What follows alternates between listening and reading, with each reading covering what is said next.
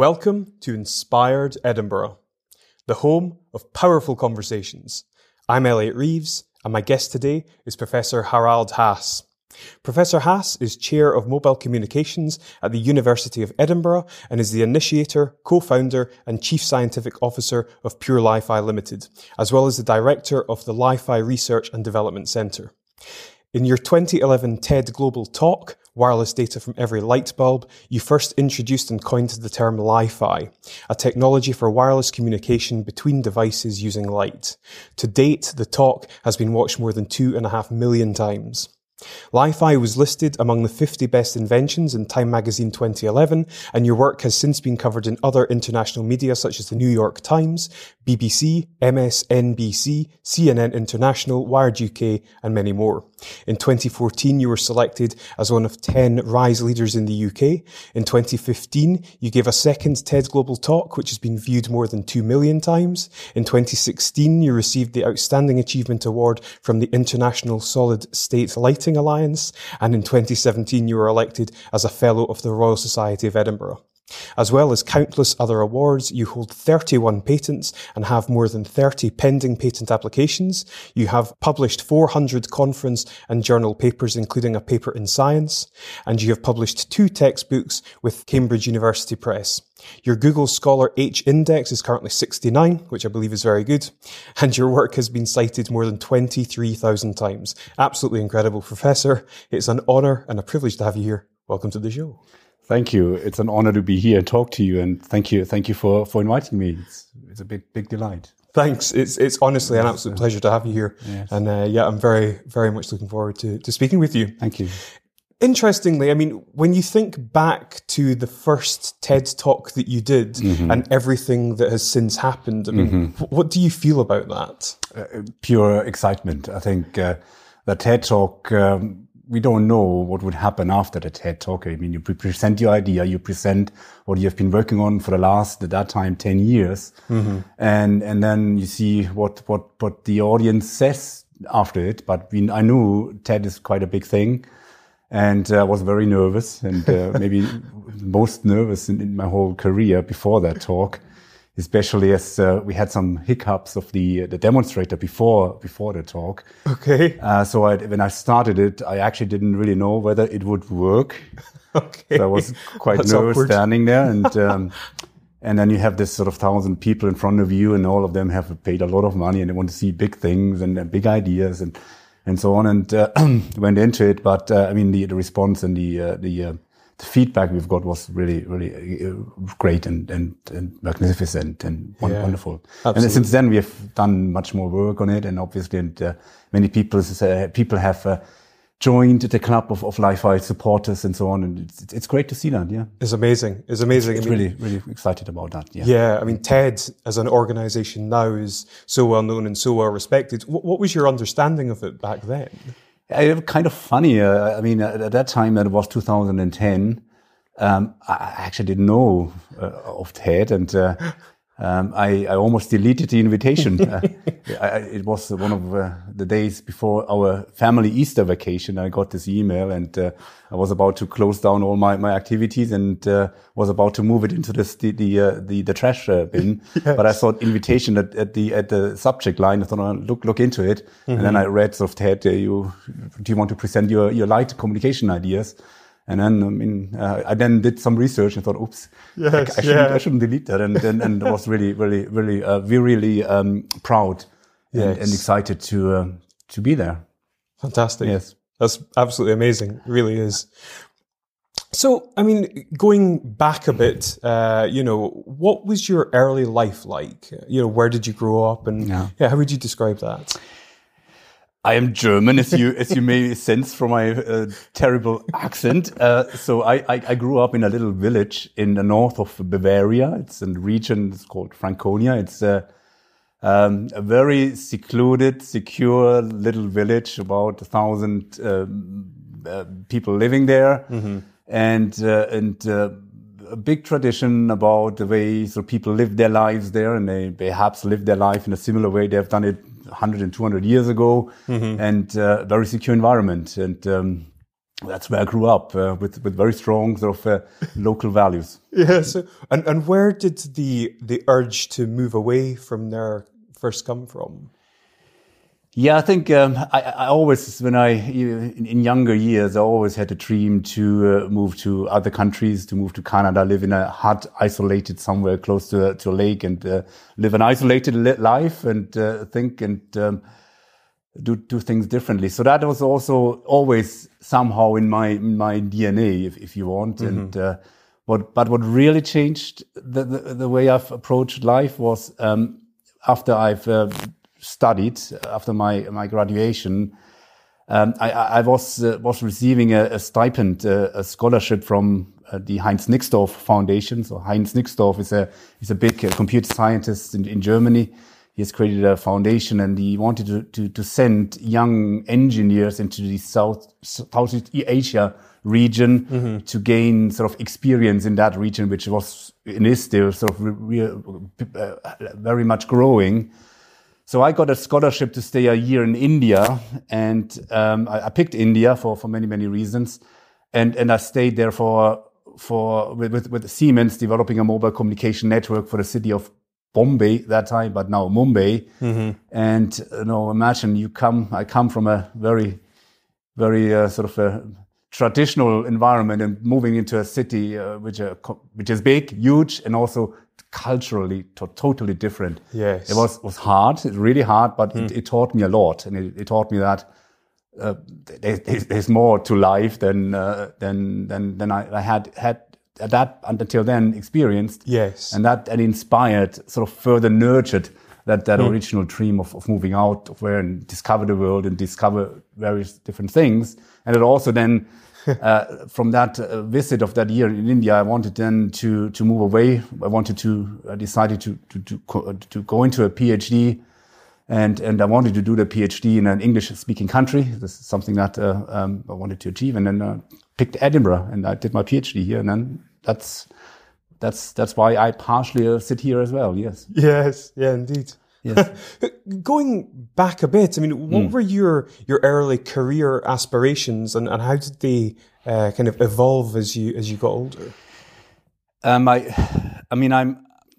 an engineer by heart, and I'm proud to be an engineer, and maybe this is also part of my DNA. My father was a technician working for Siemens many years.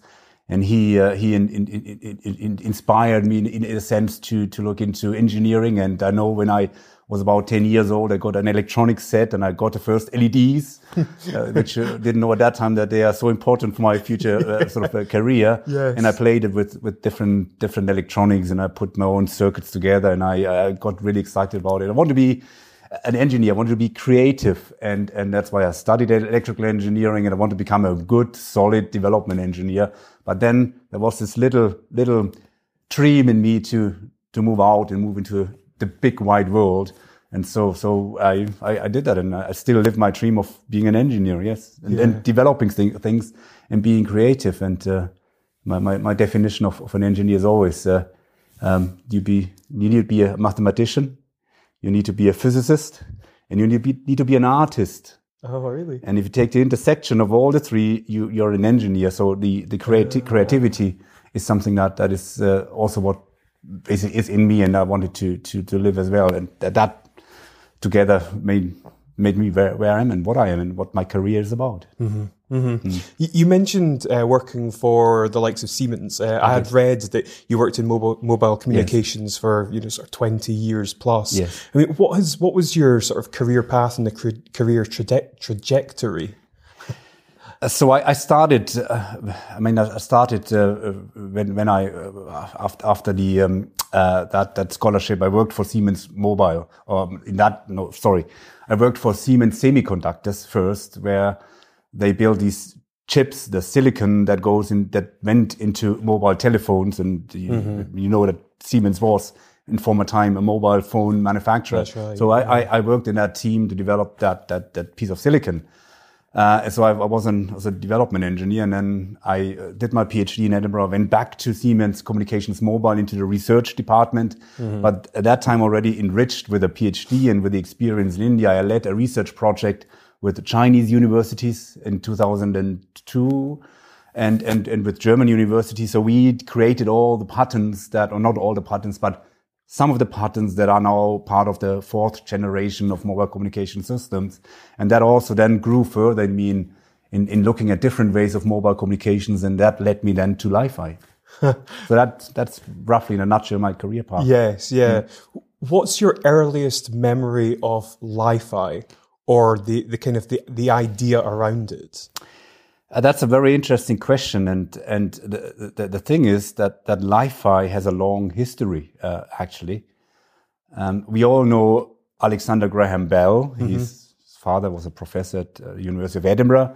He was here, and he later invented the telephone. But before he invented the telephone, he actually invented the photophone. And it was a telephone not using wires, but using sunlight to communicate over 200 meters. So basically what he did, he had a microphone, and the microphone was connected to a mirror, and there was sunlight coming in, and when the voice, the signal changed the angle of the mirror, so the light reflected off the mirror in accord with the voice that was spoken. And then 200 meters, he had a selenium cell, a very sensitive detector, and that detector detected the changes in the intensity caused by the mirror, and then connected it to a speaker, and he transmitted voice over 200 meters. Using this device. He patented it, and he wanted to call his second daughter Photophone. I understand his wife was against that idea. So that's where the idea of using light and photons for wireless communications was, I guess, born. And then there was further work in the 80s of IBM Research Lab where they used infrared sort of light to communicate, and it was then later also when the high white LEDs came out. There's researchers at Keio University, Professor Nakagawa, who worked on it, and I had a collaboration with them. So I picked up that idea. So what we did then is use that idea and improve data rates, and create not only a point-to-point communication link, but create entire wireless networks using light. And that basically was then the behind that idea of Li-Fi that we first coined in 2011. Yes, yeah. Why do you think the photophone never took off? Maybe because you couldn't telephone at night. You couldn't have a conversation overnight at night. And but technology has evolved, and we are not using sunlight anymore. We're using LED light, and lights are always kind of on. Yes. In buildings and offices, and 80% or 90% of all mobile traffic originates indoors, where there's likelihood of light, and also terminates indoors. So it's an ideal bearer of information. Yes, yeah. I would imagine everyone watching or listening would know what Wi-Fi is. But, I mean, what is Li-Fi, and how does it work? Yes, it's a very good question. So everybody but many people know what Wi-Fi is. Wi-Fi is sort of wireless communications using this router somewhere placed at a wall, and using radio communication. So Li-Fi does the same, but doesn't use radio communications. It uses ordinary light. It uses light produced by LEDs. So LED light to communicate at faster speeds and ubiquitously. And the reason why we do that, and the reason why we came up, and the reason why it has got so much traction is that the effect that we know as spectrum crunch. I don't know whether this is a familiar phrase, but if you go to an airport, I guess you have experienced the case where you want to download, you want to go onto your Facebook, but you can't log in, you can't get the speeds that you need because so many people at the same time want to use the internet. Yes. Or if you go to London and you're at the city center and you want to again download a website, it really doesn't work. It is because so many people want to use that utility at the same time at very high data rates, videos and YouTube videos and so on. But the radio spectrum is very scarce. It's sort of the bandwidth, the resources are very, very limited and also very expensive. so that we are running into this shortage of constraining our utility, which has become as important as water or gas supply at home. But Li-Fi provides a big fat pipe, if you want, to provide new ways, new pipes for data communication. And it's, in fact, the visible light resources are 2,600 times larger than the entire radio spectrum. And they are free, and they are secure, and are safe. And that provides this unique opportunity to make our future of data communication, of things that drive the fourth industrial revolution, to make it future-proof. Yeah. And we always compare what we do with building the nervous system of the future intelligent world, an artificial intelligent world, where you will have cars on the road that drive independently, autonomously.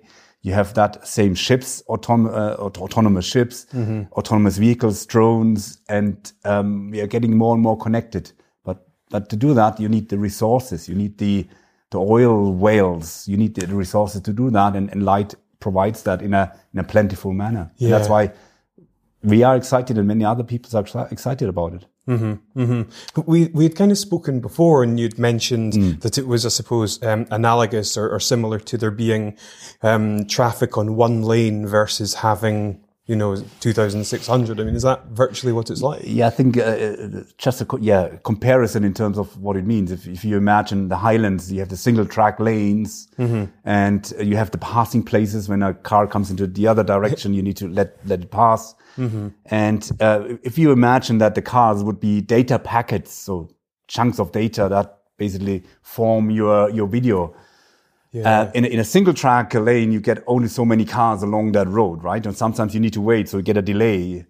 But now imagine you have 2,600 of lanes forming your highway. Yeah. You can have many more cars and many more packets that run over that big highway. And that actually is what Li-Fi will and does provide now and more so in the future. I mean, I would highly recommend that anyone that hasn't already seen your TED Talk, any of you, because you've done a TEDx talk as well, so any of your TED Talks, they really should watch them, because that gives a real life demonstration as to how it works, it's absolutely fascinating and quite incredible. It does. It is also installed in one of the first time in the Scottish school at Kyle Academy in Ayrshire.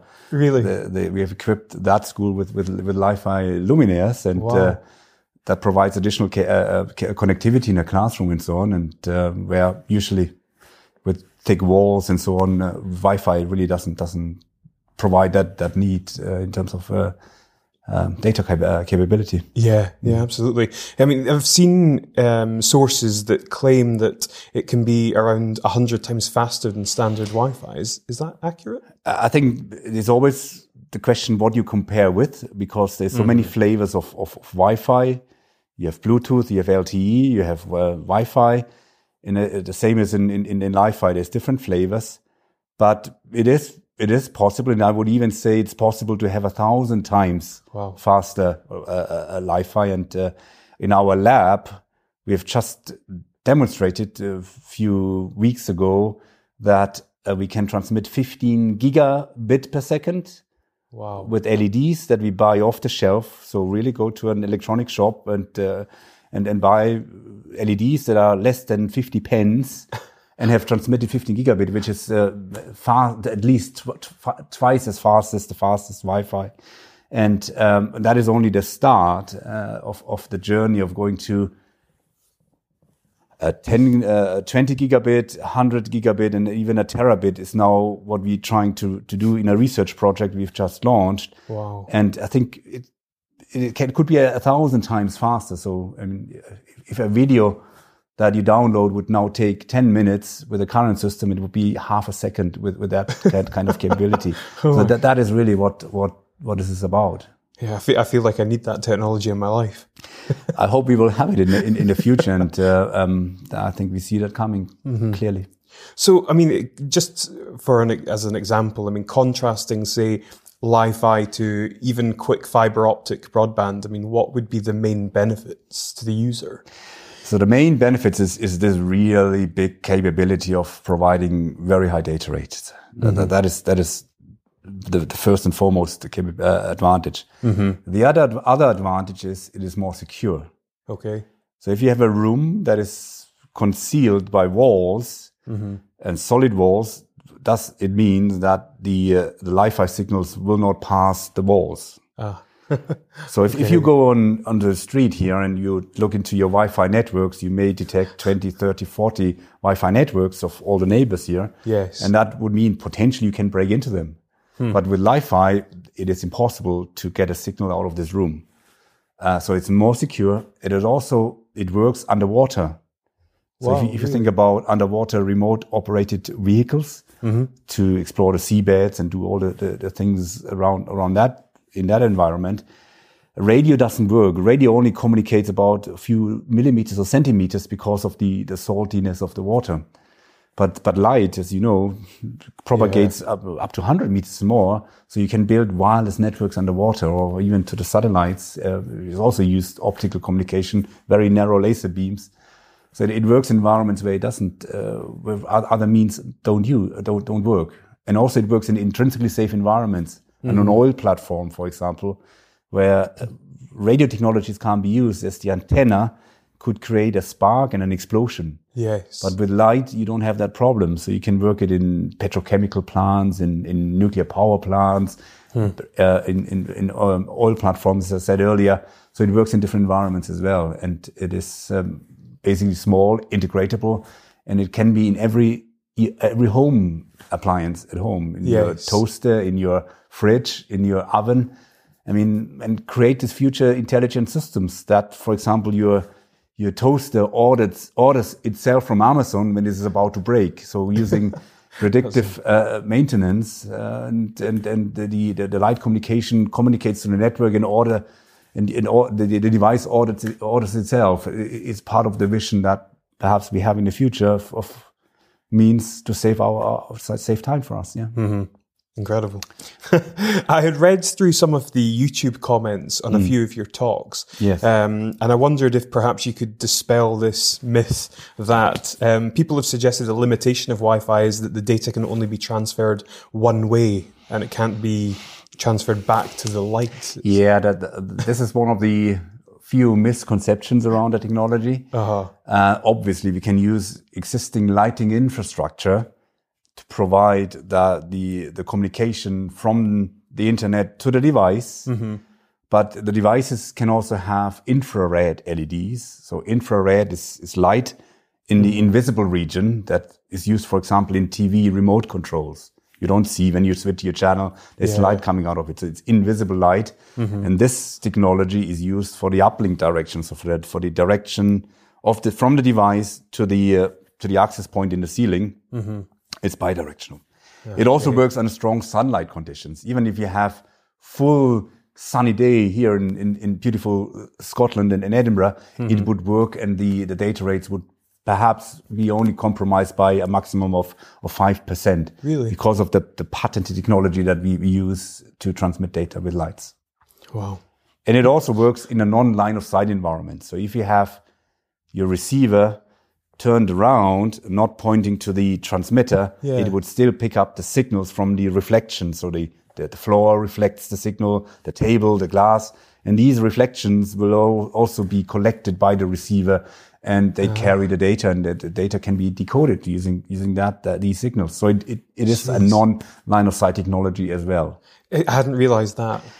I didn't know that. It is. So that's really interesting. But there are limits. For example, it doesn't go through walls, which is it's clear. So, but it allows us another feature, which is the security. So it's a very nice balanced trade-off of these advantages. Yeah. What impact could Li-Fi have on the world longer term, do you think? As I said, we are moving into this sort of fourth industrial revolution. I mean, it's all about digital economies, economies that are scaled around data. And if you think about that means that you have to collect the data. We have sensor networks, so houses, buildings, roads, smart cities are all fully equipped with data sensors everywhere to see if things move or if the bin is emptied or not. There's sensors everywhere, right? And then we talk about cloud. We talk about the internet, where the data is processed. So the artificial intelligence, machine learning, is sort of the brain that is sitting in the cloud somewhere in some server farms or where servers are. And we talk about smart manufacturing. We talk about Industry 4.0s, where you have smart robots that then do manufacture things in an autonomous fashion. So these are the arms and legs, basically, of the future intelligent system we are creating. But in order to connect the sensors with the brain in a server somewhere in the Silicon Valley, you need the connectivity. And you need so many connections, so many nerve tracks going from every single sensor to that brain that does the artificial intelligence. So what we are building is sort of the nervous system, the really fully nervous system that enables the future world of autonomous systems and all the AI and machine learning kind of algorithms to work and function and act upon the data it receives in terms of managing the robots in a manufacturing hall and so on. Or for example, if you have the glasses, the AR, so augmented reality, virtual reality, you have your glasses, and on top of your vision, you get a little display in your glasses, and that helps you to get additional information when you walk. And that requires a lot of data connected to the glasses that you wear, and so on. So we need more nerve tracks in order to build that future vision. And as I said, we have one lane at the moment, which is the current Wi-Fi and wireless communication system, but we need to build these 2,600 additional lanes in order to enable that vision. Yes.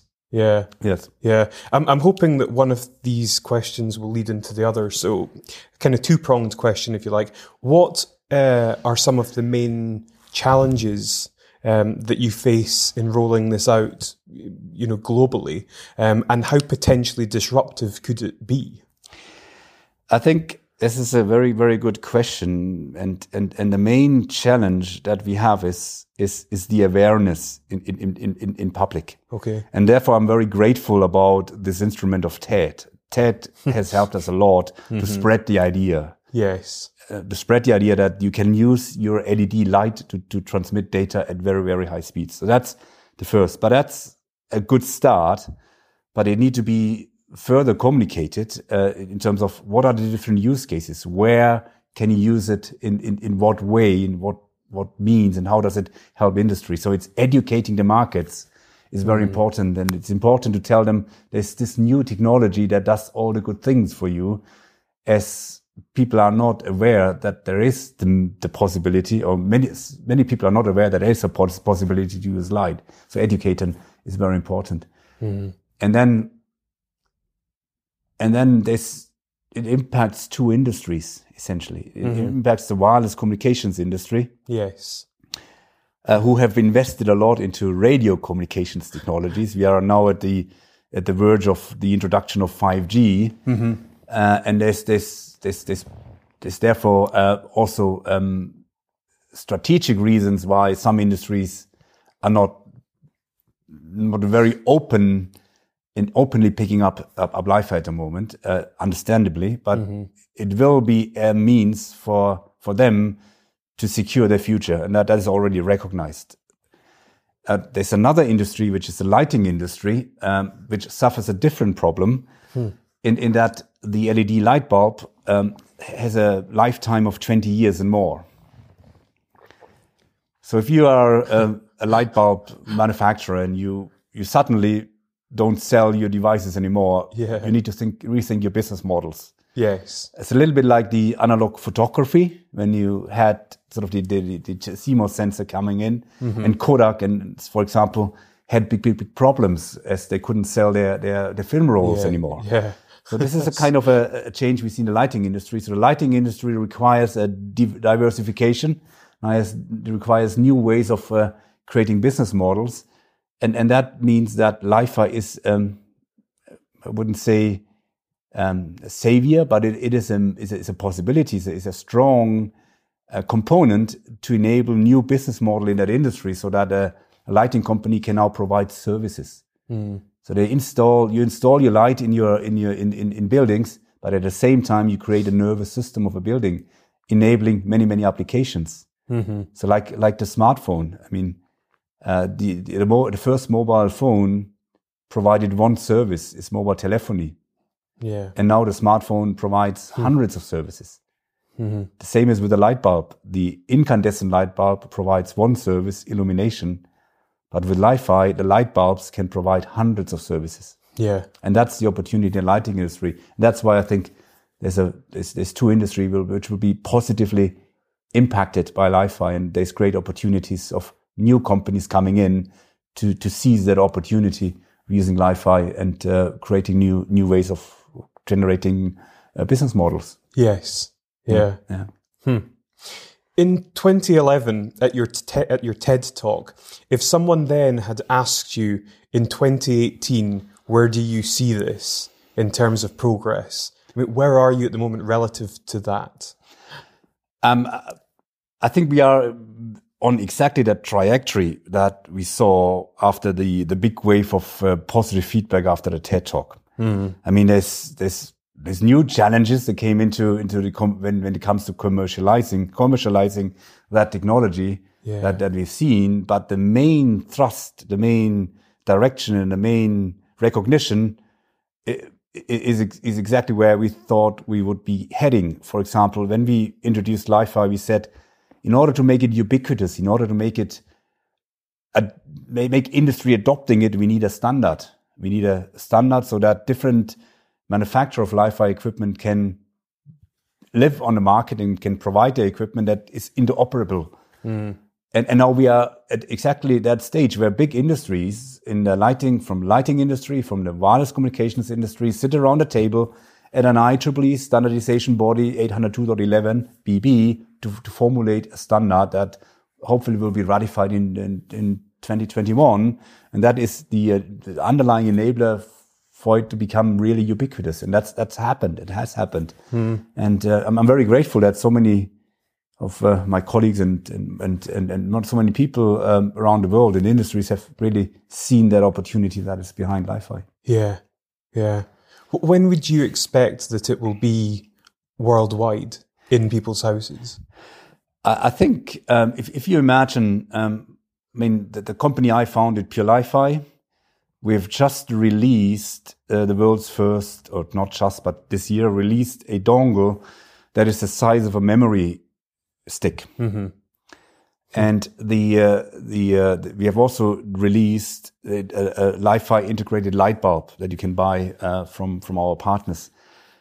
And this is exactly, if you think about this memory stick, is exactly where Wi-Fi was 15 years ago. When you wanted to have Wi-Fi that time, 15 years ago, you bought a stick, a memory stick, a dongle, and you got connected. So 15 years Wi-Fi, and Wi-Fi is now arguably all over the place. It's ubiquitous. But innovation cycles have become faster.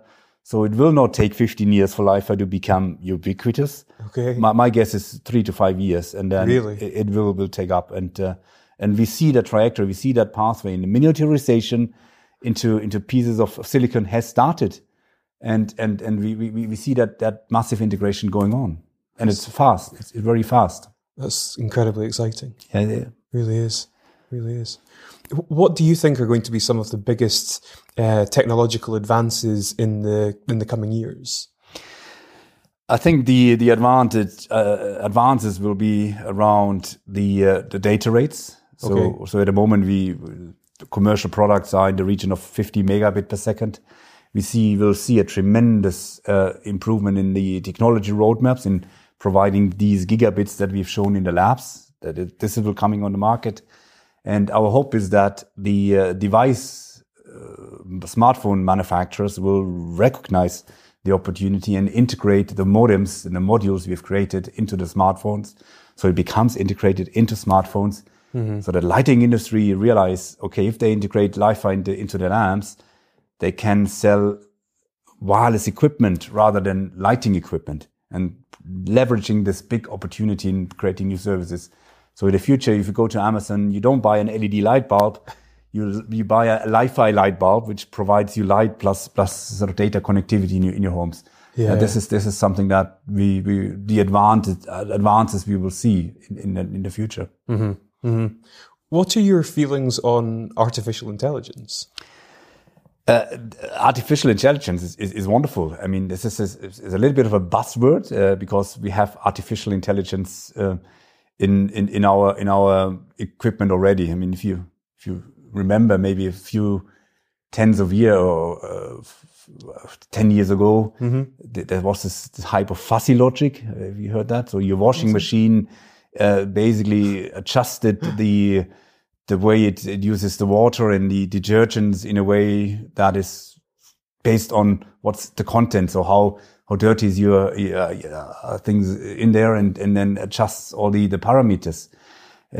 Okay. And that was an intelligent system based on fuzzy logic, and this has just been carried on and put under the umbrella of artificial intelligence. But it is basically a synonym for us getting smarter devices around us that act more independently and autonomously. And the main driver for doing all of this is basically creating a better living environment and helping us to save time, so that we can, the time that we've gained, use in a more sort of creative way and a more intelligent way. Yeah.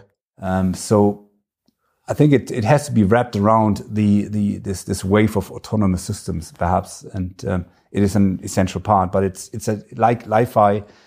The basic building blocks have been there for a long time, but it has gained new momentum with the prospect of the fourth industrial revolution. Do you think we run the risk of making ourselves redundant? I'm hoping we will make ourselves redundant, and that's a very good statement, because I'm slightly concerned by the fact that there are many people who say technology is something bad, something we shouldn't have. Why do we need all these new technologies? It's scary, it's dangerous, and what about artificial intelligence? What about the machines control us and so on? Yeah, absolutely. I mean, it's all rubbish. Really? No, I think. How old did people get 200 years ago? What was the average age 200 years ago? Less than what it is now. It was probably 50 or something. Oh, I guess less than that. Really? So 40 less? maybe, 40, 50? Yeah. What's the average now? It's about 80, right? Yeah. And why is that? Why are we are not in dirty coal mines anymore? Because we have technology that does it, right? Yeah, that's true. And technology not only helped us in our industrial environments, it made our air cleaner. It's not yet as clean as it should be, but it's cleaner. It allowed us to do creative jobs in front of computers. It allowed us to have a working week that is not 80 hours. It is maybe 40, 30 hours. And we have increased the productivity. So the investment of our time has created more wealth. And that's wonderful. We have in healthcare, we have innovated. We have medical technologies that you scan your brain and you understand there's something wrong early, and you can detect early and can fix it, hopefully. So it's all technology that has really led to us living a better life, and we forget that sometimes, and a longer life, and can go on holidays. I mean, 200 years, people haven't been able to go and travel the world because they had to live their life and have to make sure that they are not dying the next day, have enough food and so on. It's all around technology. So the technology is helped us, and it's very important. We see that we need to honor this to a certain extent. That's really interesting, because I think you're right. I think there are a lot of people who think that more technology is the wrong way to go. No, I think more technology is very important, and I would be delighted if we have manufacturing plants where you turn on the switch on a Sunday evening, or maybe on the 1st of January in a year, and the machines run through the year without any human intervention. All the humans could then stay at home, read books, be creative, and spend valuable time with their children, and do the things that really matter in life. That's creativity, and everything that's repetitive is to be avoided. We need to do things that are new, creative, and invent new things and invent new methods, for example, to tackle cancer and to tackle the big problems on the planet, rather than wasting our time in doing repetitive stuff. And I hate repetitive stuff, and that's why I think technology can help there. Yeah. And also, I mean, if there is manufacturing plants that they are productive without human interaction, governments could rethink the concept of a baseline salary for all people. Yeah. So that they make their living from that sort of state salary. Why not? Yeah. It's possible. Switzerland thinks about that.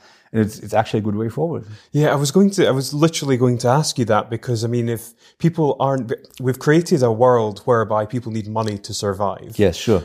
So if people aren't doing jobs like working in factories or whatnot, I mean, how do they then earn money in order to survive, in essence? I mean, does that mean that you would support a universal basic income type idea, or are there other ways that you think? I think the universal basic income idea is something that I think should be coming, and the fact that we go out to work is a result of a second industrial revolution. Okay. Before that, people had their specialization. They were tradesmen, they were sort of carpenters and did their job, and then they worked for the butcher and so on. They exchanged their skills, and then that's how they basically made their living. Yeah. And then industrialization came in, and that's why people went into industries and factories, and that's only within a certain time. But there's also therefore a way to get out of this and say, let machines produce the wealth that we need and give a baseline salary so that people can use that baseline to then do the things they want to do and be in their own skill set and be creative and do things they really want to do. Yeah. I've seen so many people who are just going out to work just to make a living. But many people say, I hate my job, but I need the money. Yes. But why not saying this is wrong? You should do. Time is so short. You should do what your heart tells you. And no matter what, if it's you're an artist and you create paintings which are wonderful, but you're not getting the millions out of it. That should be possible, because there's always value in these creative jobs, and people should be allowed to do what they really want to do. I love that answer, Professor Haas. That's great. Yeah, I think technology helps, and the technology is the way out of this dilemma. You think so? Absolutely. And we need a nervous system. That's why we need Li-Fi in order to build that vision, right? Excellent. So I'm very narrow-minded. Obviously, Li-Fi is only a part of the system solution of the future. Sure. We need artificial intelligence. We need the sensors. We need the algorithms that glue everything together. Yeah. But it's a necessary component. Not sufficient, but necessary. Okay. Looking at Scotland as a technological ecosystem, I mean, what are your thoughts on it?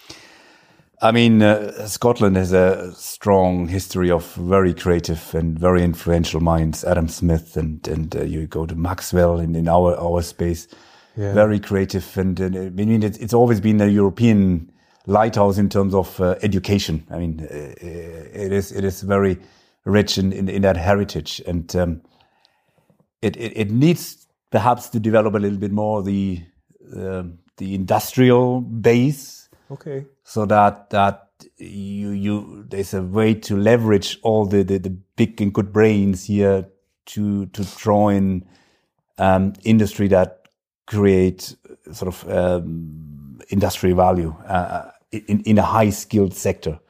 I guess there's a way that perhaps is needed, and there's good examples of that vision being achieved. What do you think are some of the biggest I don't know challenges or limitations, but what do you think are some of the things that we should be doing better? I think what I really treasured, and that's why I came to Great Britain, is the freedom of thought and the freedom of creativity, and that you could drive ideas that are not mainstream. You're not shot down if you have a stupid idea, and people would tolerate that. Yes, it's a good idea. Let's go ahead and do it further. Yeah. So it's that environment where you can have these ideas and no one, people would support you. That's the culture here. It's creativity, and that's really what I like. But what the shortcome is a little bit to follow the creativity through to the end. Mm-hmm. So you have an idea, and you need to build a corporation, a business around an idea. There's too often the case that people develop it to a certain extent, and then they want to cash in and sell it off. Yeah.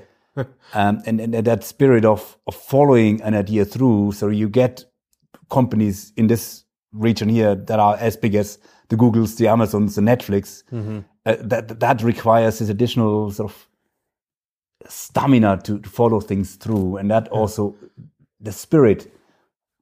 That is perhaps something that could be added to leverage all the wonderful knowledge and experience and skills that are here. Mm-hmm. Mm.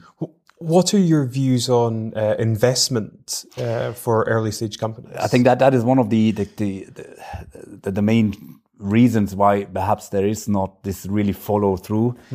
Because you have a wonderful angel investor environment and community in this region, but for some things like also Pure Li-Fi, at a certain stage you need bigger investment. You need investment firms that are not here locally. They are in London. They are elsewhere. So the centralization down in London is perhaps a bit of a limitation for building bigger companies in a region here, or maybe a point of reflection that I think what would really help that environment if there's more is a better investment community here, investment firms that would support the local companies in that region. Yeah. Yeah. So interesting. I've got some questions for you that perhaps go a bit deeper, some of the sort of philosophical questions. The first one I'm going to ask you is, how do you feel that you have evolved as a person throughout your life? I think what really opened, and I said that earlier, is traveling, moving out of your comfort zone and going through hard times. And this may be hard at a time, but in the long run has made me stronger and more resilient. So I can digest sort of perhaps hard times easier with this sort of resilience that I've built in. So in that way, I think, to travel and experience in different environments really helped me live a more sort of a resilient life. Yeah. What would you say is the biggest challenge that you faced? The biggest challenge I faced, it is really moving out of a secure environment into an open world and having to cope with different environments, different cultural elements, and make sure that you understand your environment, you adapt to it, and you learn. Yeah, that's perhaps one of the biggest challenges I faced. Yeah. Mm-hmm. It's very interesting. What do you feel is your purpose in life? I think this is a very, very good question. So I think, without going too much into religion, I believe that every one of us has a certain purpose on the planet that we have to find. So we have to find our place in the world and be searching for that, and hopefully find that place and contribute to society, contribute to building a better world. I think hopefully that is something that everyone should be aware of, and it's very important for us as well, and that we realize that we are part of the nature, part of that planet, and children for us are very important means in making sure that there's sustainable inheritance of values, and people can carry forward ideas and build a better world. Mm-hmm. So that's, I think, I guess, some of the answers to that very difficult question. Yeah. Yes, but as an individual, I mean, what do you feel is your own purpose in terms of giving to the world? I mean, a lot of, things like LIFI that we do is great. Really, really, we are very blessed that it's being received so much recognition, and that's good. So that's perhaps something that we've contributed and hopefully will help build better systems and increase lifetime, improve our quality of life. But for me, it's so important that we make sure that our children live a life and equip them with the right skills and good balance between control and freedom, so that they can live their own life and find their purpose in their lives, and guide them through this very difficult journey, at least for some time, and making sure that there's more good citizens who come out. I mean, perhaps this is what we can expect, and it's perhaps a bit too much if you would think that we are more important, because in 300 years from now, I guess no one will remember that we've been sitting here and discussing about our purpose in life, because everyone would have forgotten about us. So we need to be humble as well at the same time. Yeah. You never know. Never know. And don't throw away the video disc that you create. Yeah, exactly. Put it into a bottle and put it on the ocean. Yeah, yeah, exactly. Oh, but it's really interesting what you said there. So, I mean, I suppose your name has possibly become synonymous with LIFI, and yet, I suppose LIFI doesn't define you. It's not who you are. No, it does not. I think it is not. It's something that we've created alongside our vision, our intention, our ambition. But I think I hope I'll be more than that. Yeah. And my wife always reminds me that you're more than that, and that's absolutely correct. So on that basis, I mean, what would you like your legacy to be? How would you like to be remembered? I like to be remembered to be a good citizen of the planet, and that my children will speak positively of me when I've died, and say that was a good dad. I mean, I don't have any greater aspirations, perhaps. No, really? No. Which is interesting, because your legacy could be, I suppose you're maybe being quite humble, but your legacy could be somebody that radically transformed the way that the world works. It would be nice to have, and I would like that LIFI is providing the nervous system of the future, and that people benefit from it, that it saves lives, it creates that vision that really people can have a baseline salary and create a better. Maybe it helps. Maybe hopefully it is part of it, and but yeah, we can only hope. And but it's many people that will contribute to make this happen. So it is not only one singular person. It's really a big community, and also my colleagues who have worked on that, and my colleagues in the company who basically work really 7 days, 24 hours almost to make it happen. So it's many people who would make that a reality. So it is not attributed to one person. Yeah. It is a collective approach. Mm-hmm. Mm-hmm. And I hope that it will come to that point that you use it at home. Yeah. You have it in your fridge, in your oven, in your smartphone, yeah. in your shoes, to have sort of smart shoes and so on. Amazing. Have it everywhere, yeah. Yeah, yeah. What is it that drives you? I mean, what is your why? I mean, I partially said that already. So what drives me is this continuous quest for innovation. I hate the most repetitive stuff. And what I hate is you can ask my wife, filling out forms. Okay. I hate being given a framework and I have to fit into a framework.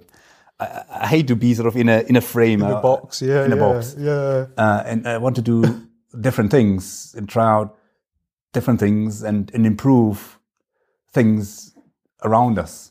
And that's why LiFi was one of this, improving wireless connectivity, improving that shortcome of the data rates suddenly going down when too many people want to use radio communications. Improve things and make it better.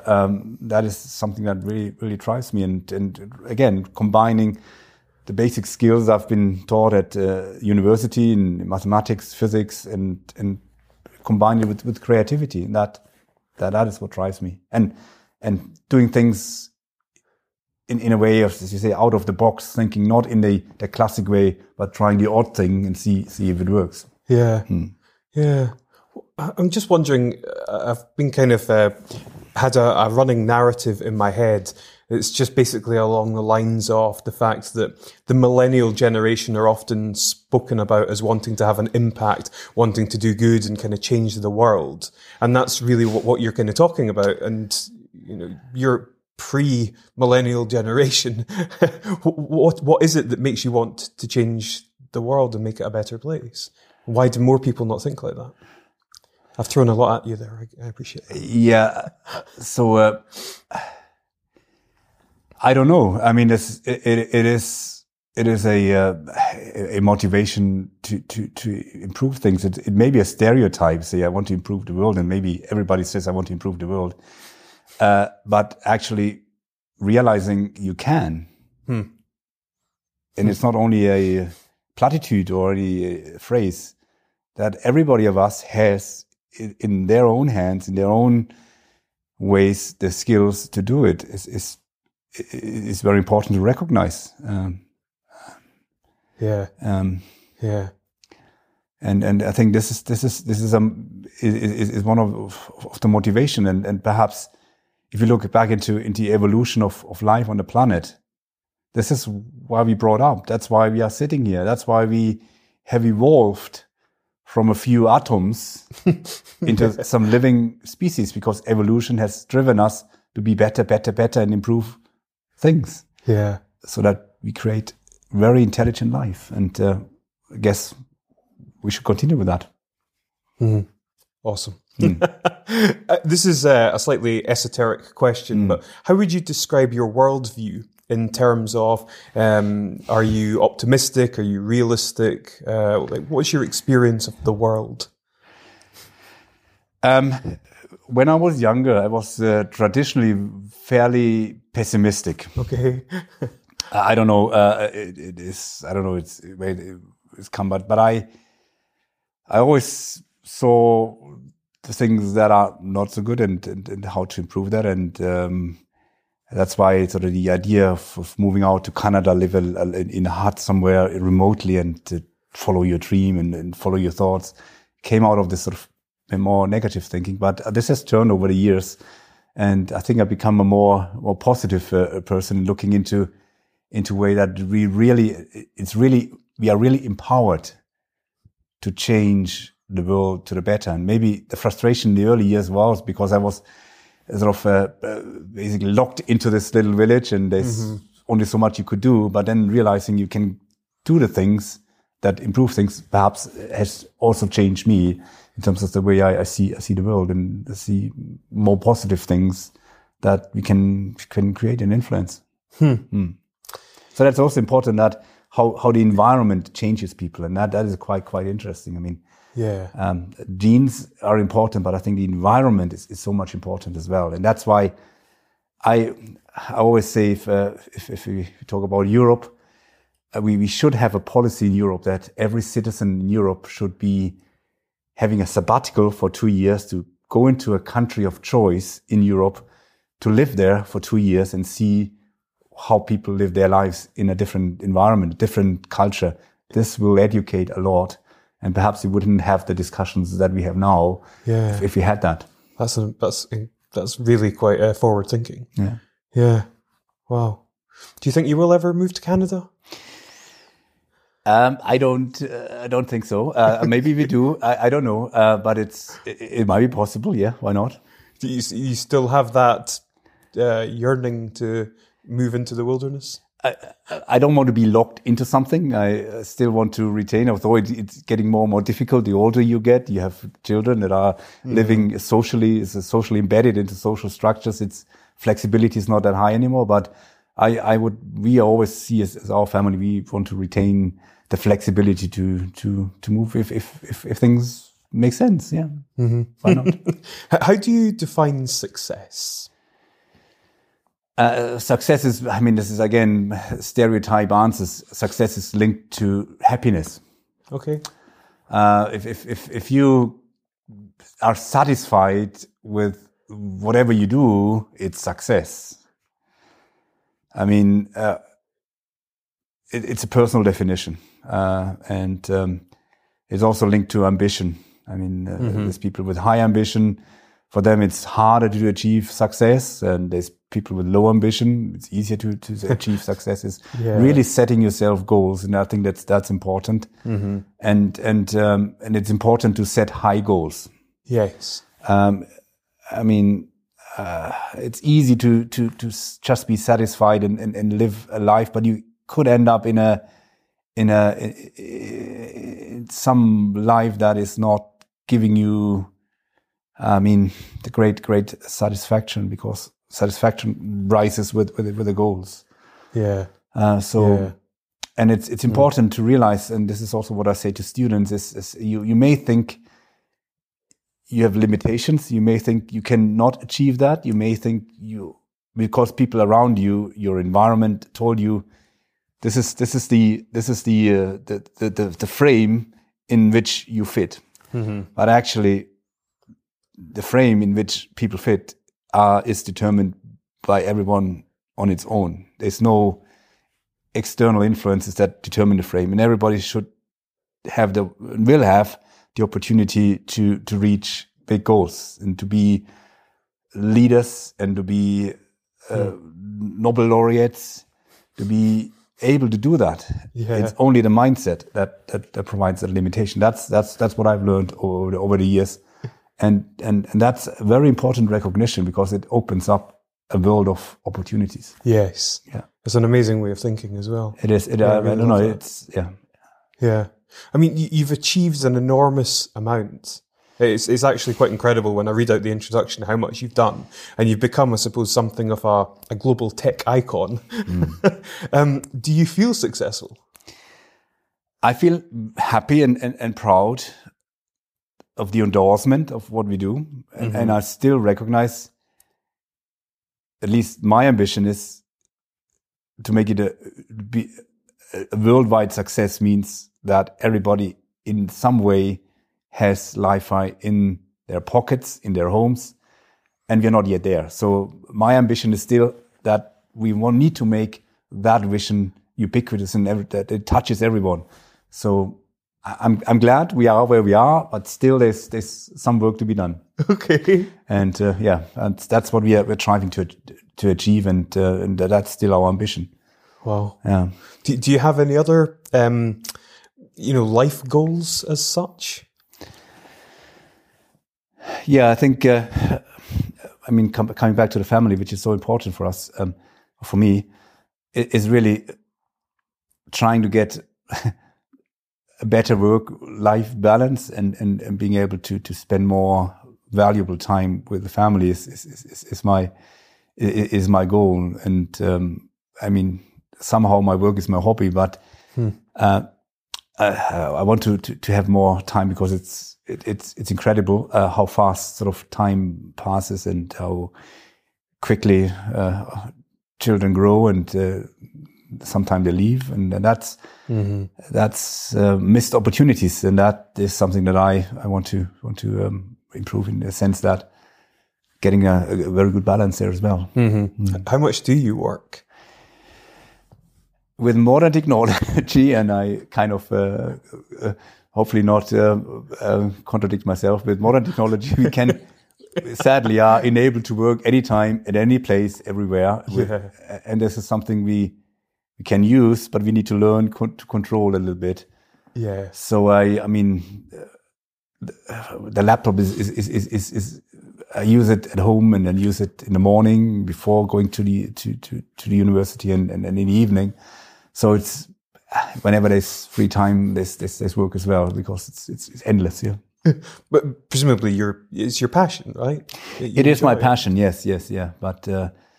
But at the same time, I also feel the passion that I want to do more in discovering the world together with my children, and that is a kind of sometimes a conflict of time, basically. Yeah, of course. Yeah.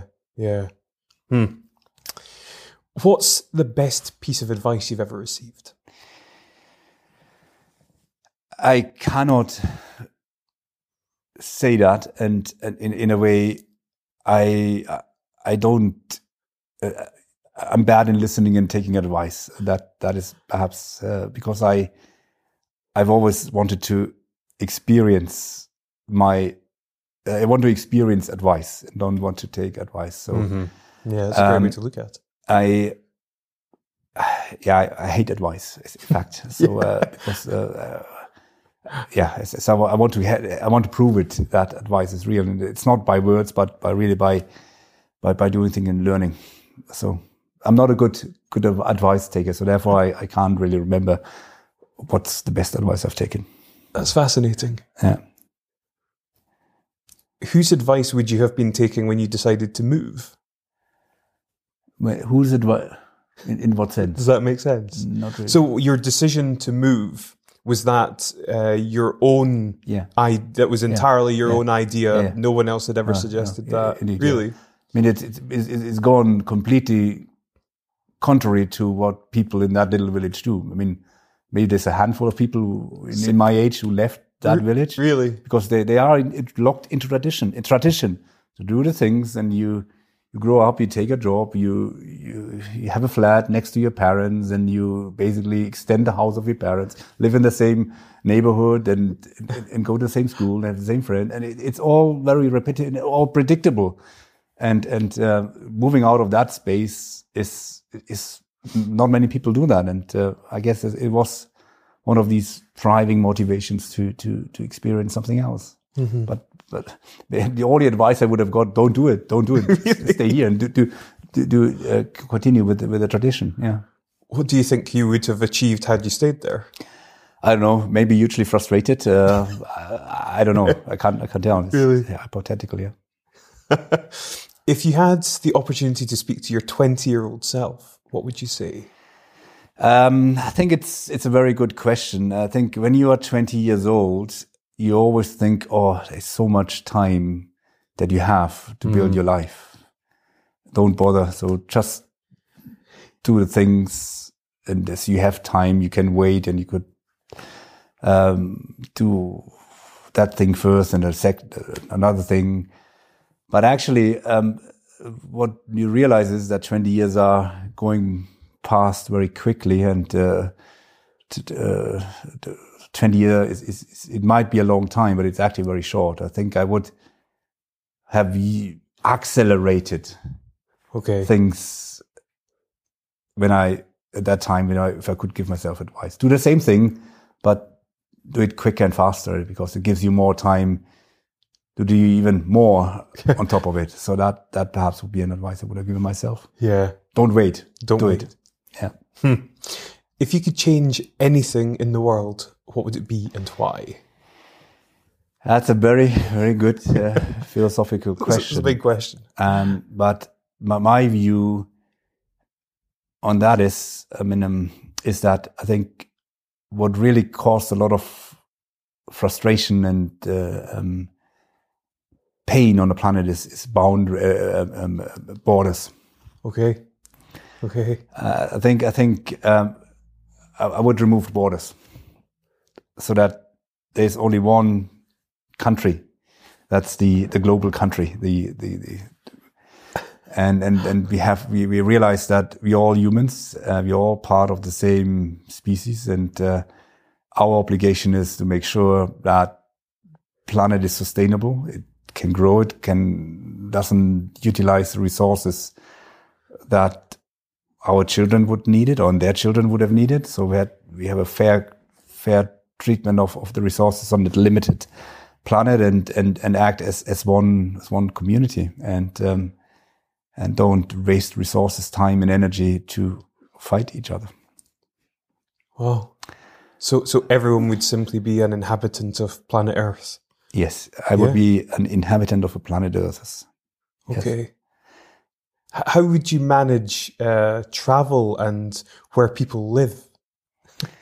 People should decide where they travel, where they live, and if they are happy to live in a traditional environment that they grew up, then they should have the freedom, opportunity to do that. If they want to travel, if they want to experience something else, they should be able to move to the States or to Asia and live their life there and learn Chinese and Mandarin and Japanese. Still, it would have local cultural elements, but it will be part of one community. That I think is, I guess, would solve a lot of problems. Do you think that about other man-made constructs, so to speak? So borders certainly being one, but I mean, I want to be careful as to not kind of disparage anything, but things like religion or things like certain beliefs that ultimately can lead to division between people. I mean, would you see a sort of breakdown of that more in order to make the world a better place? I think it is a matter of creating that environment of tolerance and acceptance. If you don't have boundaries, you don't have any way of creating a difference. And that potential difference of wealthy countries, less wealthy countries, creates a lot of problems. So if you try to equalize, in a sense, wealth, development, and accept that there is no boundary between the religion, so that everyone can follow their belief and be just tolerant about it, is part of this one community around the planet. So like belief is one element, but speaking a certain language is also part of a boundary, if you want. But that would be not material anymore. So religion wouldn't be material. People would just exercise what their own beliefs, religion, language, traditions are, and you would have that acceptance and tolerance, hopefully. Yeah, it could be. I mean, this is I mean, we're far away from that, and maybe not achievable. But I think for me, boundaries have been very limiting, and have also been led to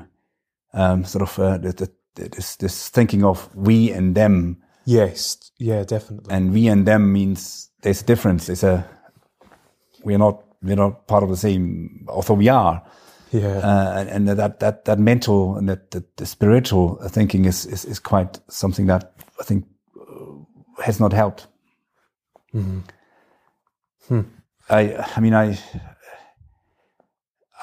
German, born in Germany, but I feel like a European. But I can extrapolate, I can generalize that concept. I'm an Earthian, if you want. If you would think that you could travel all the planets, you can live on Mars and Jupiter, and suddenly imagine there's people on Jupiter, they would be the Jupiterians, and now we are Earthens. So it's all a mental concept. You can generalize it, and that would give you an entirely new perspective of the way who we are, what we are, and how important we are, given the grand scheme of things. Yes. Wow. That's an incredibly profound and powerful answer to what is really quite a difficult question. So. Yeah, but I guess not realistic in that we are living in a world, statements of fantasy here. But I think I think that I guess could help. Visionary nonetheless. Yeah. Professor Haas, it's been an absolute honour speaking to you. I've genuinely loved this interview. It's been brilliant, and I love hearing your perspectives on things. Thank you so much, and thank you for giving me the opportunity to be confronted with so many inspirational questions. Thank you. Thank you. Thank you. It's been an absolute pleasure, and I'll let you get away to your family now. Oh, thank you. I would be delighted. Thank you. Thank you. Cheers. Thanks. You've been listening to Inspired Edinburgh. If you enjoyed this, please subscribe for more powerful conversations. Thank you for taking the time to listen to our show, and we'll see you at the next episode.